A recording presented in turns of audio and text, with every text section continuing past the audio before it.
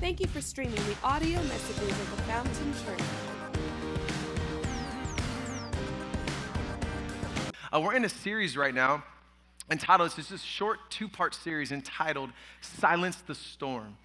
And it really was birthed by the Lord last minute. We had intended to go into a different series, but the Lord had put this passage in my heart probably about a little over a month ago. And I thought it was so fitting because it was right before the storm hit through the Bahamas, and it just seemed to be resonating. It was only going to be one message as we transitioned to a different series, but I just really felt led to preach it in two parts, and excited for what God has in store for us today.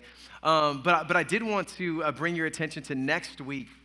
We're going to be headed into a series entitled Breaking Bad Habits. Breaking Bad Habits. And we really want you to be a part of it. And what do I mean by that? Meaning all of us have habits that we would love to see God eradicate from our life. Habits that we would love, that really just had us hung up and that we would love to break. And so we'd love to hear some of those things for two reasons. Number one, we want to be praying for you. And number two, you might hear that habit pop up in this message series. And so if you're interested in just kind of joining us, this is going to be completely anonymous, but we would love to hear from you. And so you could text your bad habit. You're going to go ahead and text Breaking Bad to 474747. And then it's going to pop up just like a little prompt. So just follow the one prompt, and then you can actually type in your bad habit that you hate, that you would love, really to overcome. And it's completely anonymous, so this gives us an opportunity to pray for all of your bad habits, and it also gives us an opportunity to hear where you're struggling. And listen, even though it's anonymous, you may see that habit pop up in the series. So please join us. We'd love to kind of hear where you're at, where you're wrestling, and we would love to pray for you. Sound good? Well, we've been in a series, like I said, entitled Silence the Storm, and I'm going to read a passage of scripture from Acts chapter 27. Acts 27. If you have your Bibles, you can open them up. If not, you guys know it's going to be on the screen. If you're a first-time guest, don't feel weird. We have all of that covered for you on the screen in just a moment. But we've been in this series, and we've been walking through Paul's journey from being a prisoner, getting ready to stand before Caesar, but he's going to travel from Jerusalem to Rome. And that's a long journey, and the majority of it is by sea. And so Paul is a prisoner on his way to Rome, and he gets caught in a storm.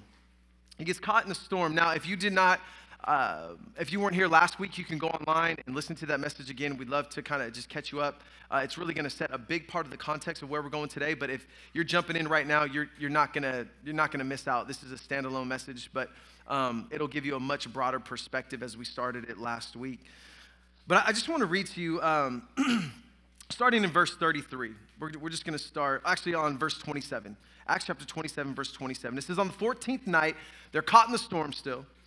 They've been driven across the Adriatic Sea when, about midnight, the sailors sensed that they were approaching land. So they took some soundings and found that the water was 100 feet deep. A short time later, they took some soundings again and found that it was 90 feet deep. So fearing that they would dash against the rocks, they dropped 4 anchors from the stern and prayed for daylight. In an attempt to escape from the ship, the sailors let the lifeboat down into the sea, pretending they were going to lower some of the anchors from the bow. Then Paul said to the centurion and the soldiers, unless these men stay with the ship, you cannot be saved. So the soldiers cut the ropes that held the lifeboat and let it fall away. Just before dawn, Paul urged them all to eat. For the last 14 days, he said, you have been in constant suspense. Anybody ever been in a storm like that? Just can't even eat, just constant suspense. He says, and you've gone without food. You haven't eaten anything. Now I urge you to take some food, for you need it to survive. Not one of you will lose a single hair from his head. After he said this, he took some bread and gave thanks to God in front of them all. Then he broke it and began to eat. They were all encouraged and ate some food. Altogether, there was 276 of them on board, and when they had eaten as much as they wanted, they lightened the ship by throwing the grain into the sea. I want to speak to you today around this idea of foot locker. Foot locker. Would you pray with me? Heavenly Father, we thank you so much for the power of your Spirit. and your word, that your word is alive and active. It's sharper than a double-edged sword. Lord, you're able to cut right to the heart of matters. Lord, so as I speak, I know that, Lord, as I speak your word, that you're going to speak to hearts in different ways. And so, Lord, I just pray that you give us ears to hear, God, what you would speak to us. Give us hearts that are ready to receive all that you have in store. In Jesus' name. And everybody said, amen. Amen. Well, does anybody like shoes? Anybody like shoes? Let me show you a little picture. Anybody ever been to a store that looks like this? For some of you, this is heaven. For others of you, you could really care less. But I think in all reality, like, we like shoes, but for different reasons, right? I think in America, it's not so much we like shoes because they're a necessity. It's more we like shoes because they're an accessory. Does that make sense? Like for us in America, for the most part, I'm not saying everybody are making just a blanket statement, but for the most part, there's this kind of sense of, I'm not really questioning if I'm going to have shoes. I'm more so questioning what kind of shoes am I going to have, depending on what outfit, depending on, is it going to be dressed up? Is it going to be casual? Am I going for a run? A lot of us have multiplicity of shoes for a lot of things. Some of us, we may only have one pair. Some of us, we may like one particular style or one, particular color. But nevertheless, I think we can all appreciate shoes at some level. Now, even though we don't think about this so often, every once in a while, something will happen in our life where we're like, thank you for shoes, God, right? Like, come on, have you ever been at a lake, or maybe you're at some type of, swim center, and you bring all your stuff, and you got your little flip-flops, and you're ready to go, and then, everything gets packed up, and they head out to the car, and you realize that your flip-flops were in the bag, and so you have to walk to the car because your cell phone's there, and there's gravel, and it's hot, and it's like this. Man, why do they take my, right? Anybody ever experienced that? Okay, now some of you guys look at me like, no, I don't experience that. I know because there are people in here that you can walk on coals with your feet. You're just like, let's go. But for those of us with sensitive feet, you can appreciate some shoes, right? Or when you're getting out of the pool and it feels good for about 10 seconds and then the heat starts to get in, and you either have to get off the ground, or you have to find some shoes. And then the moment you put those flip-flops on, it's like, oh, it's like heaven. It's like the greatest relief. Come on, are you guys tracking with me here? You guys with me? I was thinking probably the worst thing is when you're waking up in the middle of the night, and maybe you have kids, maybe you don't have kids, but that mysterious thing on the ground that you step on when it's dark. And it's one of those, you're just kind of walking, you got to use the restroom, and so, and then you just get mad at your kids, right? And then you find out it's something of yours, or even the worst part is when you step on it and then there's nothing there. You're like, what in the world? What's going on, right? It's like something sticking out of the carpet. Anybody have those little metal things sticking out? Like, don't step over there when you come to my house. Don't step right there. There's a little stake. But we can all appreciate, I think, shoes at some level. This last week, my family and I, we're really competitive, and we love to compete. So I come home from work, and my girls are doing jumping jacks, and they're trying to do them real fast. And so I was like, all right, babe, time me. I'm going to smoke these girls, right? So no joke, we got it on video, so if you guys don't believe me, I hit about 100 jumping jacks in about a minute's time, right? And it looked real fast, just crushing my girls, dominating, like, girls, look at this. And so about halfway through, I started to feel this burning on my feet because I was doing jumping jacks with socks on the hardwood floor. So, every time that I jumped, my feet would do something like that. And so about halfway through, I started to feel this burning, but I'm like, push through. And so I kind of shifted to the carpet, and it felt a little bit better. And then I crushed them. Over a minute, beat my 8 and 6-year-old. That's how I'm raising them up, trying to raise up a generation that not everybody gets a trophy, all right? It's important. This stuff is important. And so then all of a sudden my feet start burning. I'm like, what is going on? So I just go, I start messing around in the kitchen. I think we were cooking dinner or something, and all of a sudden it was like, ow. And so a little time passed, and I looked, and there was red marks on both my big toes, and then on the balls of my feet. I was gonna give you a picture, but then I thought that'd be gross for some of you. You're like, too much, we don't wanna see your feet, bro. And so I just thought nothing of it. Okay, I got a little burn, little sock burn. And you remember last week I just preached on how John Wooden teaches his players to put on socks so they don't get blisters on their feet. Right? Sometimes I need to listen to my own messages. Because this wasn't about socks, it was about shoes. And so long story short, I look about an hour later and I got 2 big blisters on my big toes. And then I got blisters in 1 minute time. 1 minute. 2 big blisters on my big toes and then like a couple little blisters on the balls of my feet. And I was like, are you serious? So then I take off my socks because the hardwood floor is cold and it's like, oh, then it gets hot real quick and it was just so uncomfortable.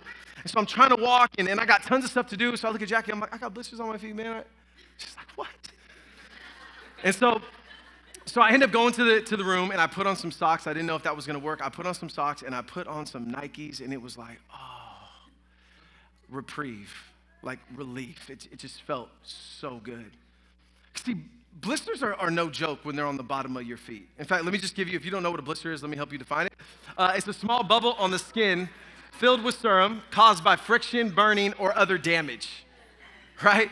And it hurt. It was hard to walk. It was burning. And when I was walking before my shoes, there was no stability.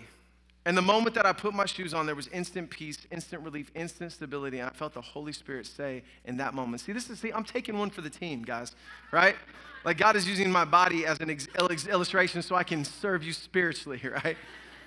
But the Holy Spirit, no joke, this is not fabricated. Like in that moment, the Spirit of God speaks to me and says this. It says this, it's your shoes that will cause you to stand the storm. I was like, and I just knew instantly what the Spirit of God was speaking to me. Because see, at that moment, as silly as it sounds, my feet were in a storm. There was friction. They were burned. They were on fire. There was damage. And as a result of that, I was unstable. It was hard. It was hard to navigate. It was hard to walk. It was painful. But the moment that I put my shoes on, it was like, oh, like I could feel it a little bit, but it wasn't that bad. And when the Spirit of God said this to me, I knew it was like in a moment's time, it was like this sense of Holy Spirit say, it's your shoes that will cause you to stand the storm, Ephesians 6. And I already knew where he was taking me. So Ephesians chapter 6, go ahead, you can go there with me. Ephesians chapter 6, verse 10 and 12, it says this, finally be strong in the Lord and in the strength of his might. Put on the whole armor of God so that you may be able to stand against the schemes of the devil, for we do not wrestle against flesh and blood, but against the rulers, against authorities, and against the cosmic powers over this present darkness, against the spiritual forces of evil in the heavenly places. Like, if you didn't know this, you are in a spiritual battle. It's real. I know as much as we don't like to think about that and talk about that, we like to just believe that that's not true.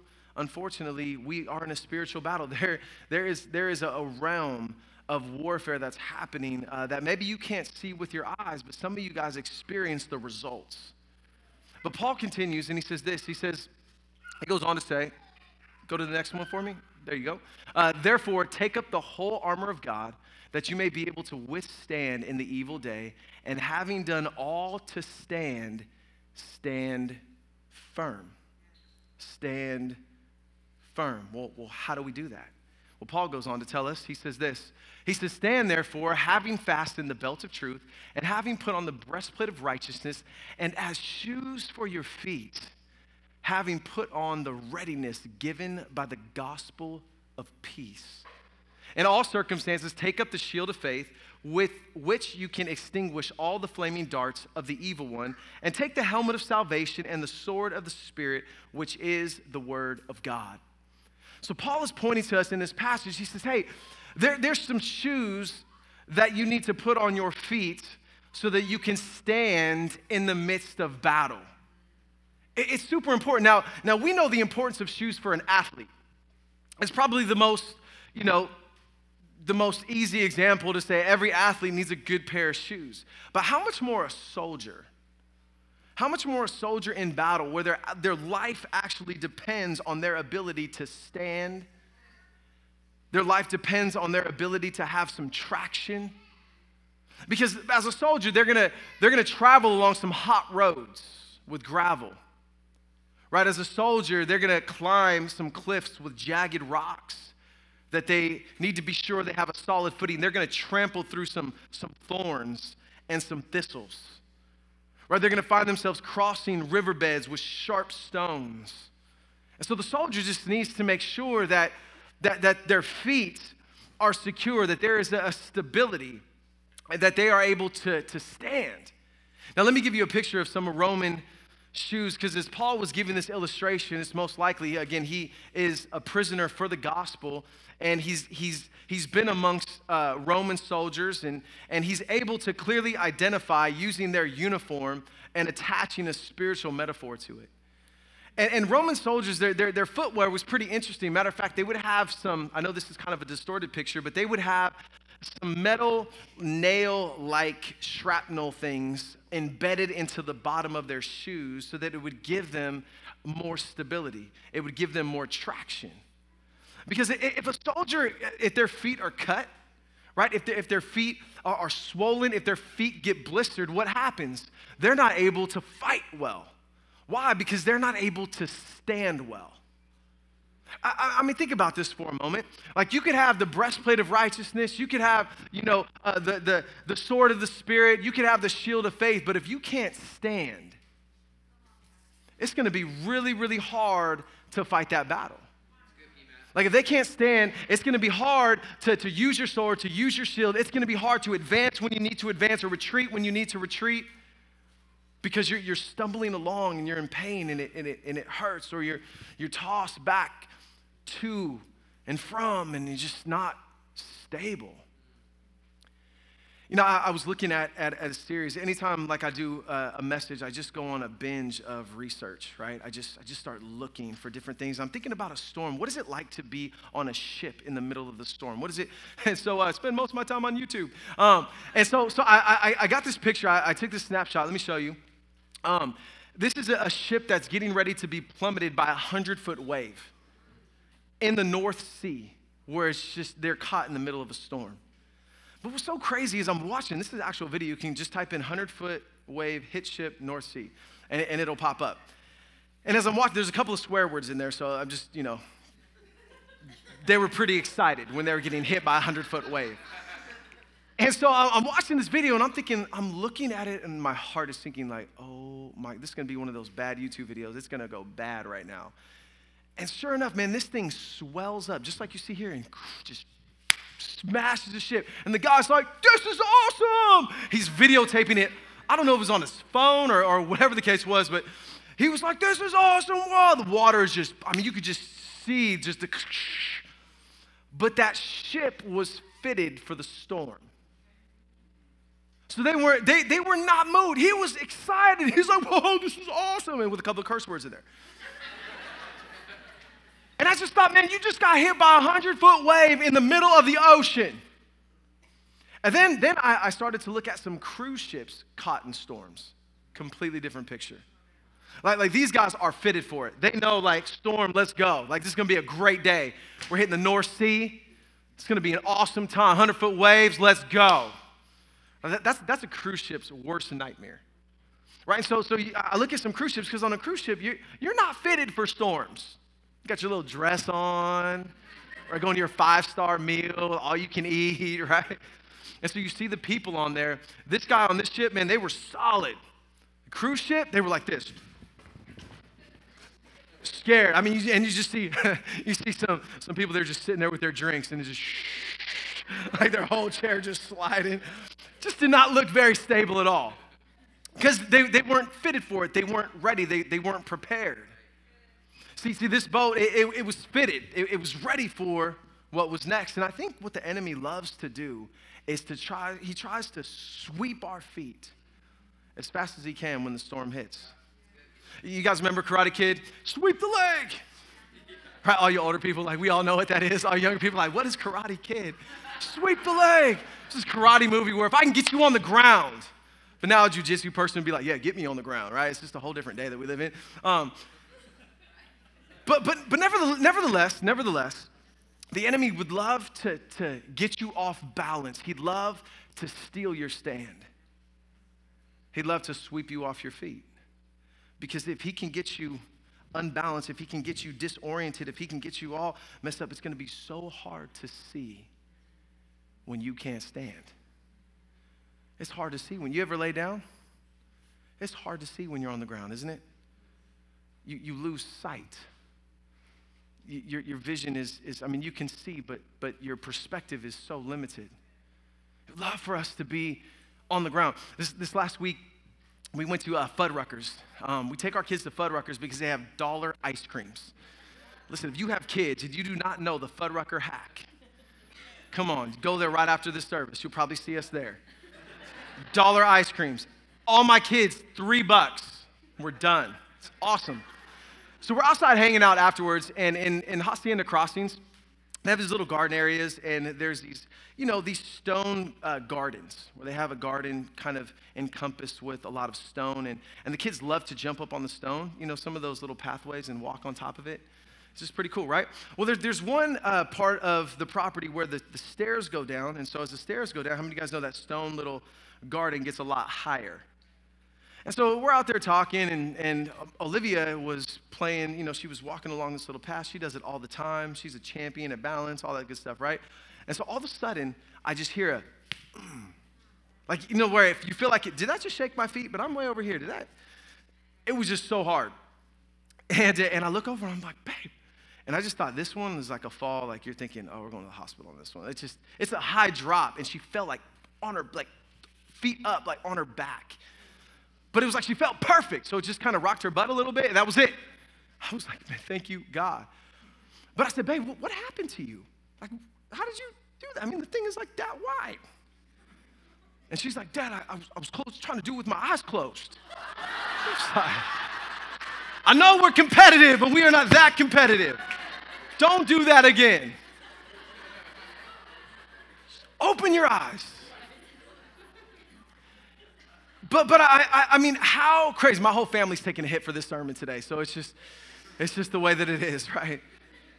But how likely is that the enemy would love to keep you blinded from seeing where you're stepping so you can lose your stand?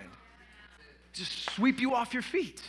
That's what he does. He loves to blind our minds. And in the storm, he'd love to get us on the ground, and he'd love for us to lose perspective on who God is.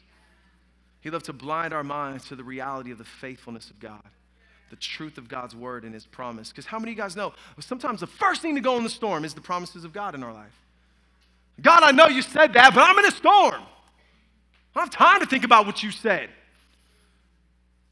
I'm shaking them all over the place. But what if we could be like this ship that's in a storm in the North Sea, just getting ready to get hit by a 100-foot wave, and just be like, come on, baby.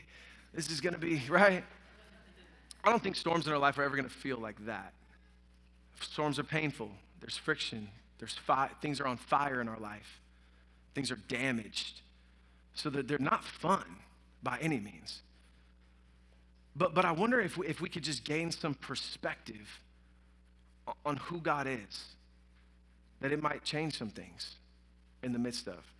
So Paul, let me bring you back to this passage. He says, stand therefore, having fastened on the belt of truth, and having put on the breastplate of righteousness, and as the shoes for your feet, having put on the readiness. This word readiness in the Greek, it means to be prepared. We're fitted, we're ready, we're braced, we're postured, we're positioned for what's to come. He says ready, a readiness given how? Given by what? Given by the gospel of peace. Now I think that a lot of people read past this and they don't understand it. It's just kind of the gospel of peace. Sounds great. I want to be ready like that. But let's get to the belt of truth and the shield of faith. That sounds more exciting. And who wants to talk about shoes? I mean, shoes is they're just shoes. But Paul said, no. This is really important that you lean into this. A lot of people think that Paul is speaking about telling people about Jesus. We need to be ready to tell people about Jesus. And yes, that is true, but that's not what Paul is talking about in this passage. He's not talking about evangelizing people. He's not talking about traveling, telling people about the gospel. He's talking about you standing in the gospel when a spiritual battle is when the spiritual battle is in full-blown assault, and when you're in the midst of a storm. He's saying you need to be able to stand in the gospel, in the good news of Jesus. You say, well, what is that good news? Well, that good news is that we were once enemies with God, and now by way of the cross, his life, death, resurrection, we are now at peace with God as followers of Jesus. That's great news. But also what's good news is God's love for us, right? The fact that we are now in Christ, united with him, one with him, our union with him. Not to mention his commitment to fight for us in the midst of the battle. His commitment. So I want you to get this picture, because sometimes in a storm, that's all you got. Sometimes in a storm, all you're gonna have is the gospel. But can I just encourage you that that is really all that you need? Sometimes we think, no, I need this. I need that. No, you need to get your foot locked. Be ready, rooted and planted in the gospel. Because if you can't stand, you can't fight. If you can't stand, you can't see. So we have to have our feet fitted. So most of you guys know I'm in counseling. I go to counseling once a month, and I'm just a big proponent of it. There's a lot of pastors, as you guys saw, which is so heartbreaking. Another pastor committed suicide over this last week. He runs in our tribe, and it's heartbreaking. A lot of pastors are suffering in silence. And but counseling is it's not for the weak, number one, and it's not just something that you go to when you have a problem. It's about being ready. It's about a preparation. It's about a readiness.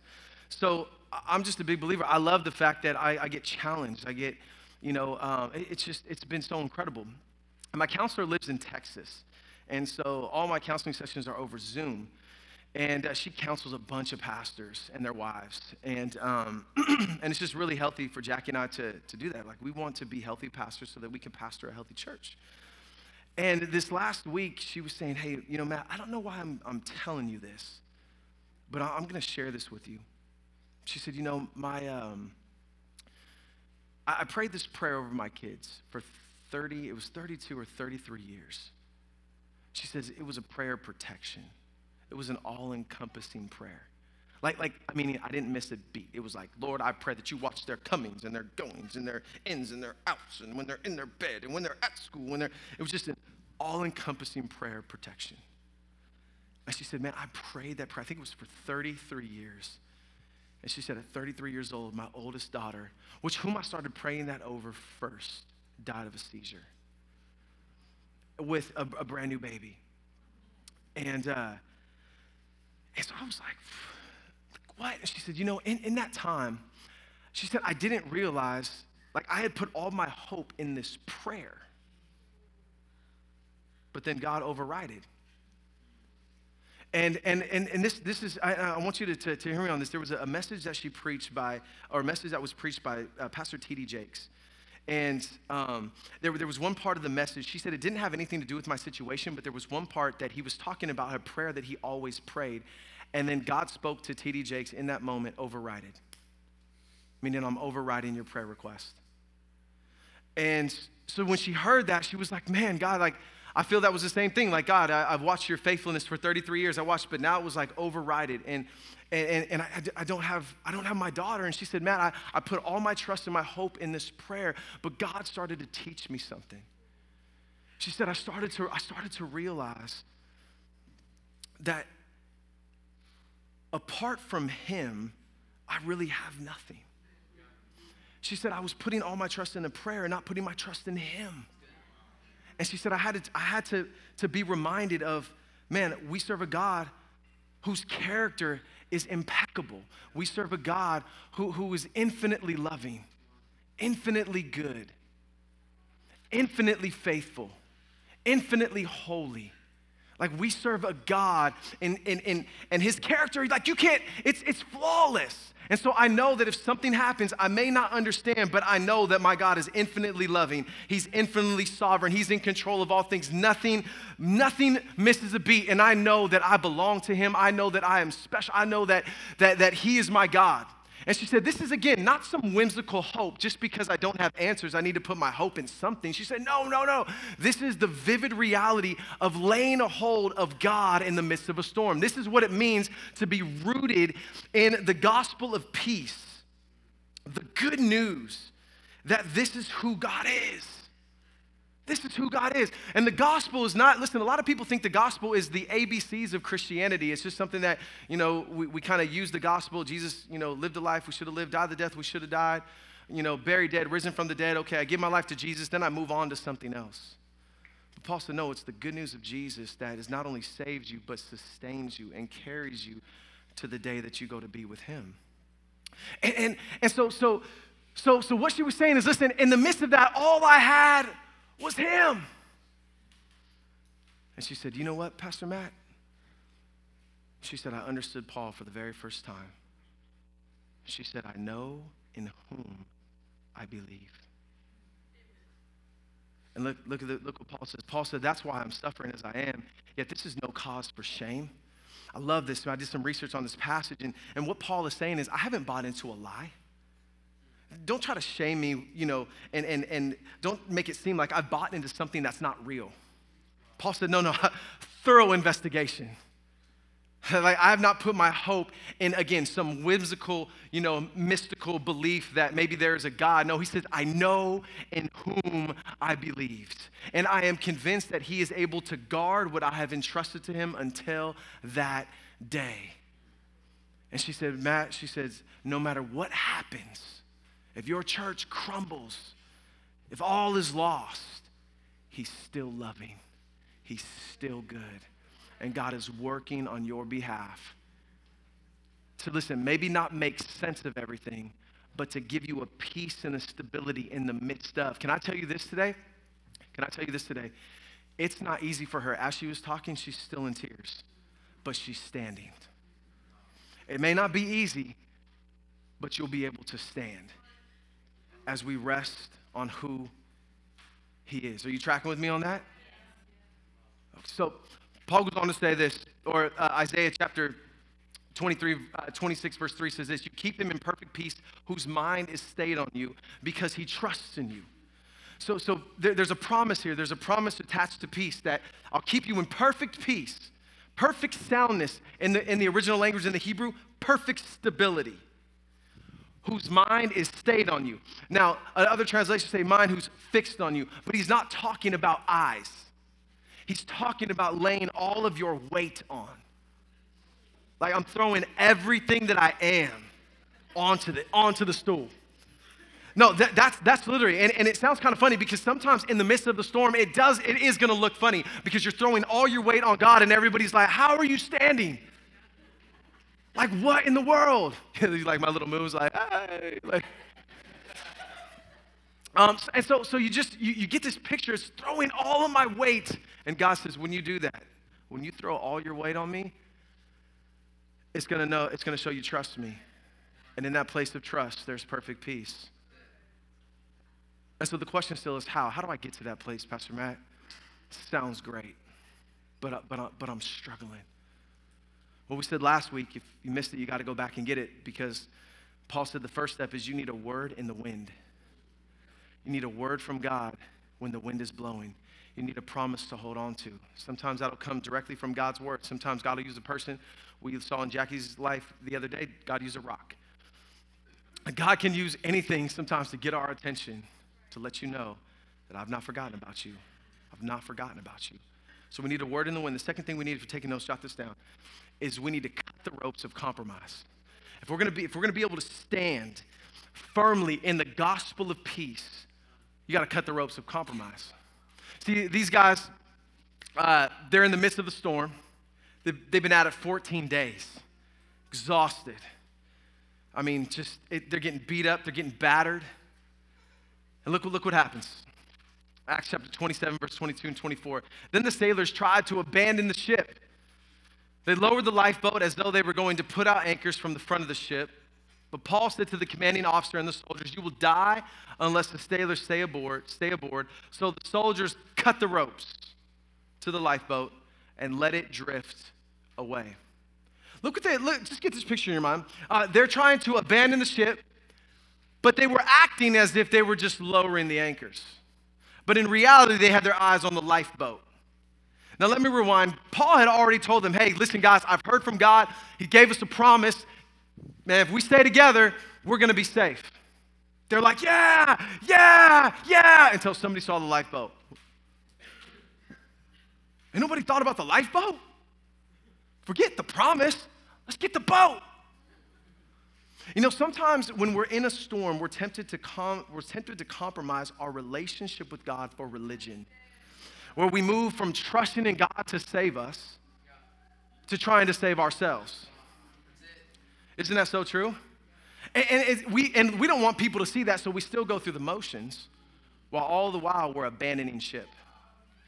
I'm still showing up to church. I may still be showing up to serve. I may still be showing up to small group, but in my heart, I'm abandoning ship. In my heart, I'm looking for a way out. I'm looking for an alternative because I've lost sight at the promise and I'm trying to get my eyes on something that can fix this. On something that has the appearance, right? The appearance of, you know, I carry this appearance of trusting God, but I'm really not. It looks like I'm doing all the right things, but I'm really not. And we're trying to save ourselves. And I think such temptations come in our lives in the moment of storms. If you're taking notes, you can jot this down. It's because we're afraid. Compromise is a lot of times is really tied to fear because we're panicked. We're getting thrown everywhere. It's like, what? And you're looking for a rope. You're looking for a boat. God told Jonah, I want you to go preach in Nineveh. Jonah said, I need a boat. I need to get out of here. I need to get as far away from God as possible. I need an out.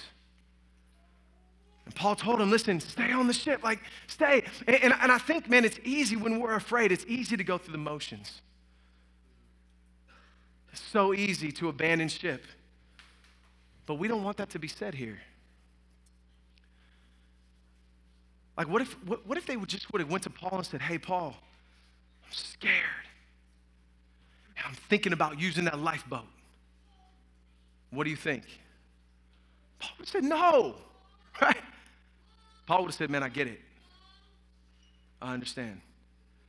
You don't think I've looked at that lifeboat a couple times? But we got to stay on the ship. We can't abandon our post. This is where the promise lies. I love it how the promise doesn't nullify the responsibility of man. Like they still had a responsibility to stay on the ship. They still had a responsibility to stay obedient in the midst of the storm. Are you guys tracking with me on that? And I wonder if they would have just went to Paul. I wonder if you would just come to one of us or come to your small group leader. We don't promote small groups because, again, like it's just like we get an extra bonus for you being in a group. Like God isn't like, you guys are crushing it in groups. Here's the check. Like, no, we want you to be in groups because we understand the power of Christ-centered community. We understand the power of when you're in a storm and you can say, I'm scared and I don't know what to do. And you have somebody that, listen, may not be able to fix your storm, but can encourage you to stay on the ship. They may not be able to fix your storm, but they can say, hey, don't jump. I know the boat looks amazing.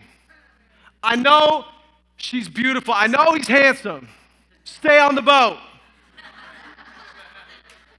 Because I think what happens a lot of times is there's things that appear to be safe but aren't. There's things that appear to be right, but they're not. Right? We love to trust God until something practical comes along. Like I'm going to trust the promise when there's no other options, but once another option comes around, I'm out. Like, come on, we see this in dating all the time. I see it as a pastor. I've seen it for years. Pastor Matt went through a bad breakup. It's just disastrous. And then, man, I'm here at church. I'm here for small group. I'm here on Sundays. I'm going through growth track. I'm just in. I'm not going. I'm on the boat. And then all of a sudden it's like, hey, what happened to her? I ain't seen her in like 3 weeks. Yeah, she got with this dude and she found a boat.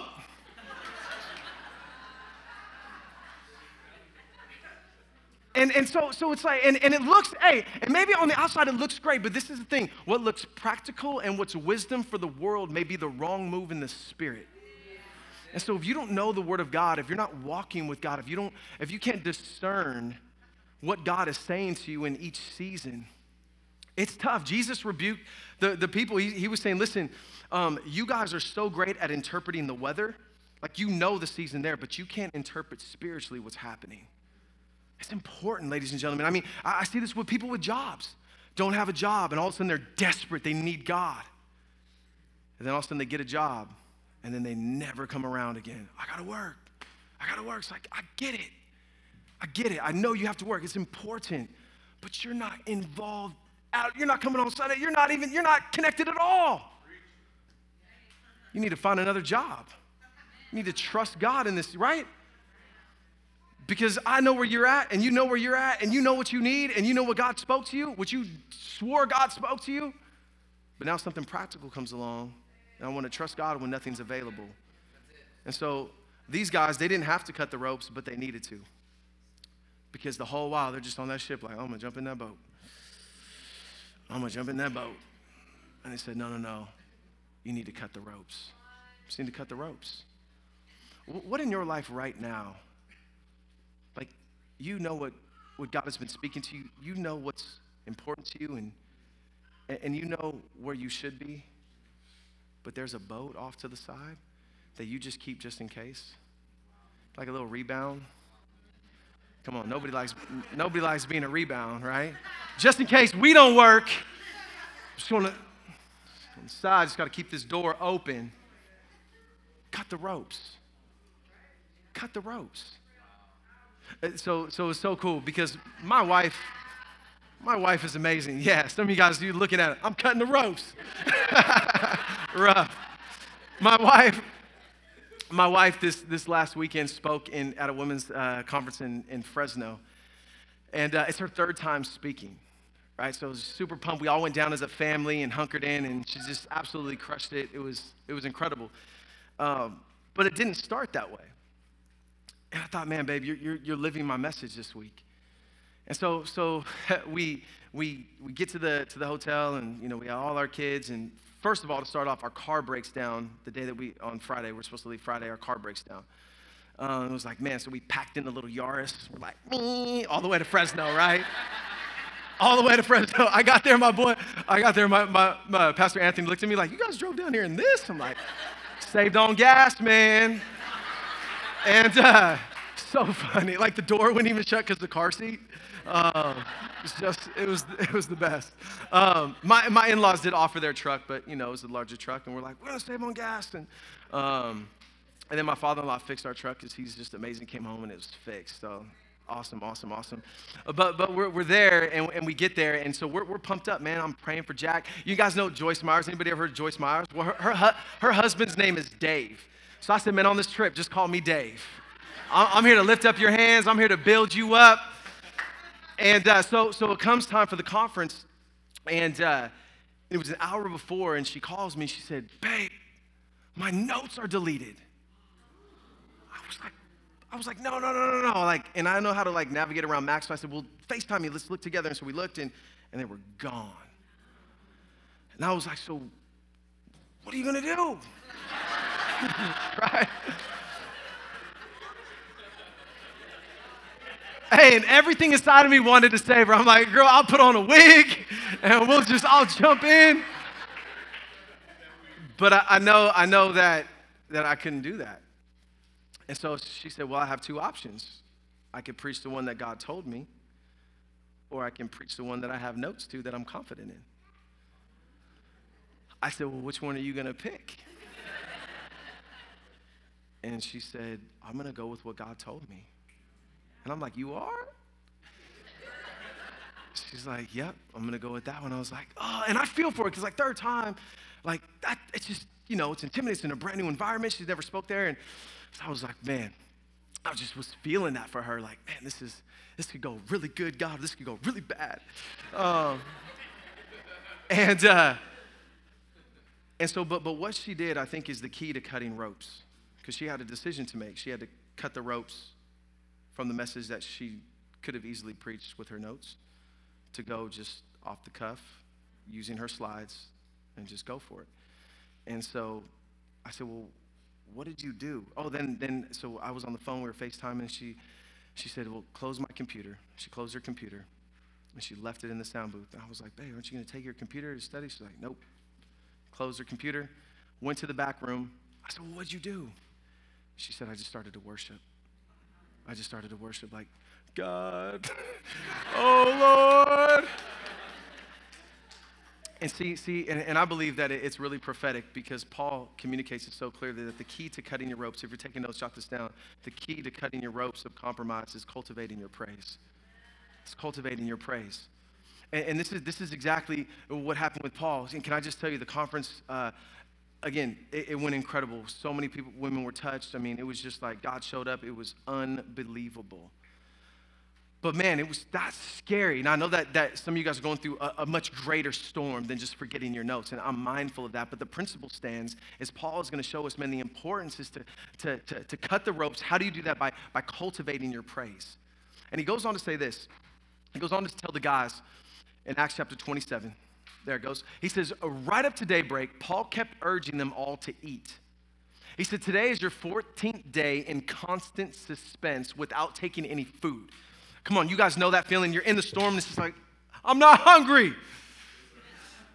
And you're just terrified. You're just trying to hold on. You're sick because you're just getting tossed back and forth. You got no appetite. And Paul's like, you guys got to eat something. But I love how he encourages them. What does Paul do? He says, listen, I urge you to eat something, because not a single hair on your head will be lost. Paul is like, listen, you're acting like you're going to die.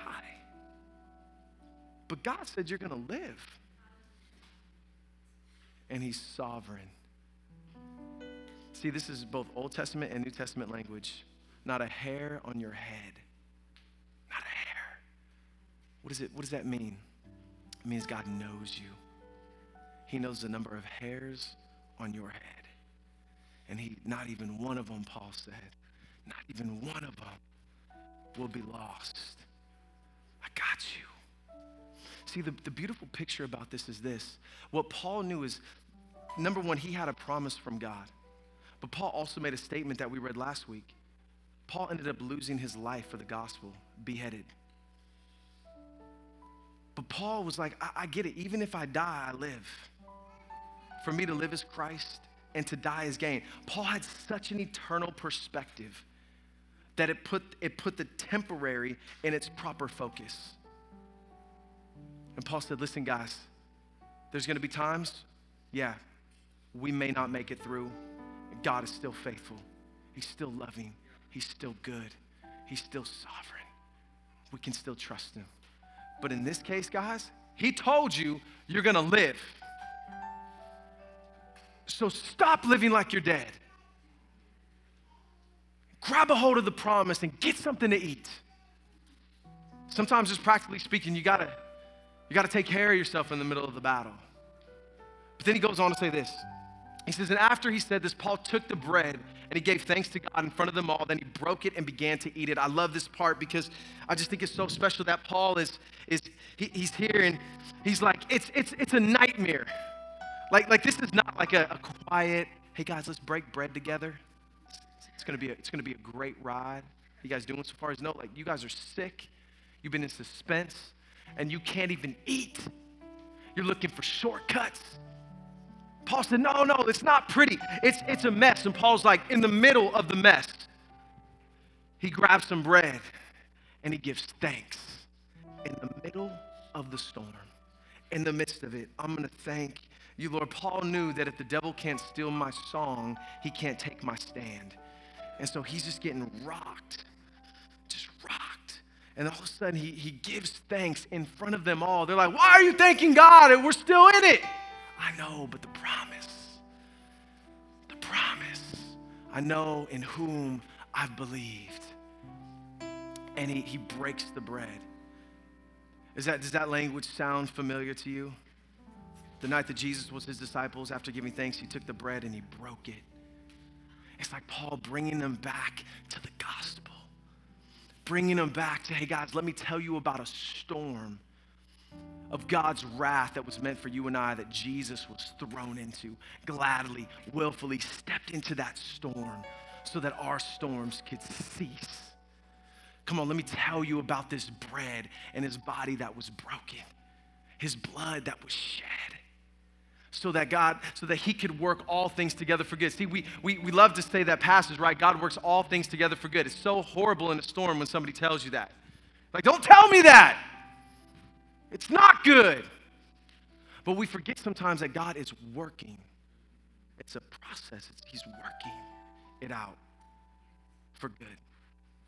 And Paul is just in this moment. It's amazing how one person's faith in the midst of a storm can shift the atmosphere. And he breaks the bread and he points them back to the reality in the person of Jesus. Can I just tell you that communion should be way more than a religious routine for you? That one of the greatest things to do in the midst of a storm, or you know somebody that's in a storm, there's several occasions that when I know that somebody's in a storm and they're going through it, and I don't have an answer for them. But I'm like, let's get some bread. Let's break it. Let's go back and get our feet planted in the gospel again, the gospel of peace. Let's go back and be reminded of who he is, of who he was, who he is, and what he promised he would do. Like, communion is so much more than the first Sunday. You need to take that around our tables more often. You need to take that on your lunch break more often so that you know, because work and all that stuff is crazy, and sometimes it's so easy to look for boats, and you're tempted to all these different, come back and break some bread. Get your song back. How do you get your song? You got to get your eyes fixed on who he is, on what he's done. Let that rise in your heart once again. Like, I know I'm not lost. I know I'm not abandoned. Not a hair on my head he is not mindful of. So I'm going to break some bread and give thanks in the middle of the storm. That's what I'm going to do. And look what it says happened. It says that after he said this, Paul took bread and gave thanks to God in front of them all. Then he broke it and began to eat, and they all were encouraged and took some food for themselves. How beautiful is that? Like, it clicked. Like, this is what it's about. Cut the ropes.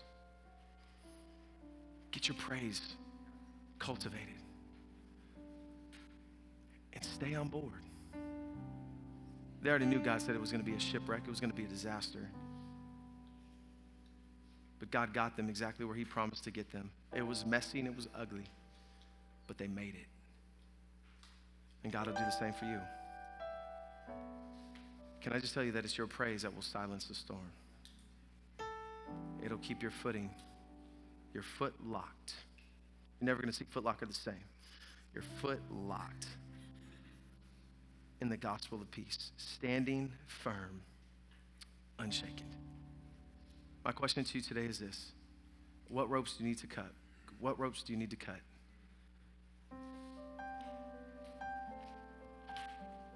And where do you need to cultivate praise? Let it start today. Break some bread. Give thanks. Let communion be a part of the rhythm of your life, that you might stand in silence the storm. Today, I can't fix your storm, but I can just encourage you one last time. Stay on the ship. Stay on the ship.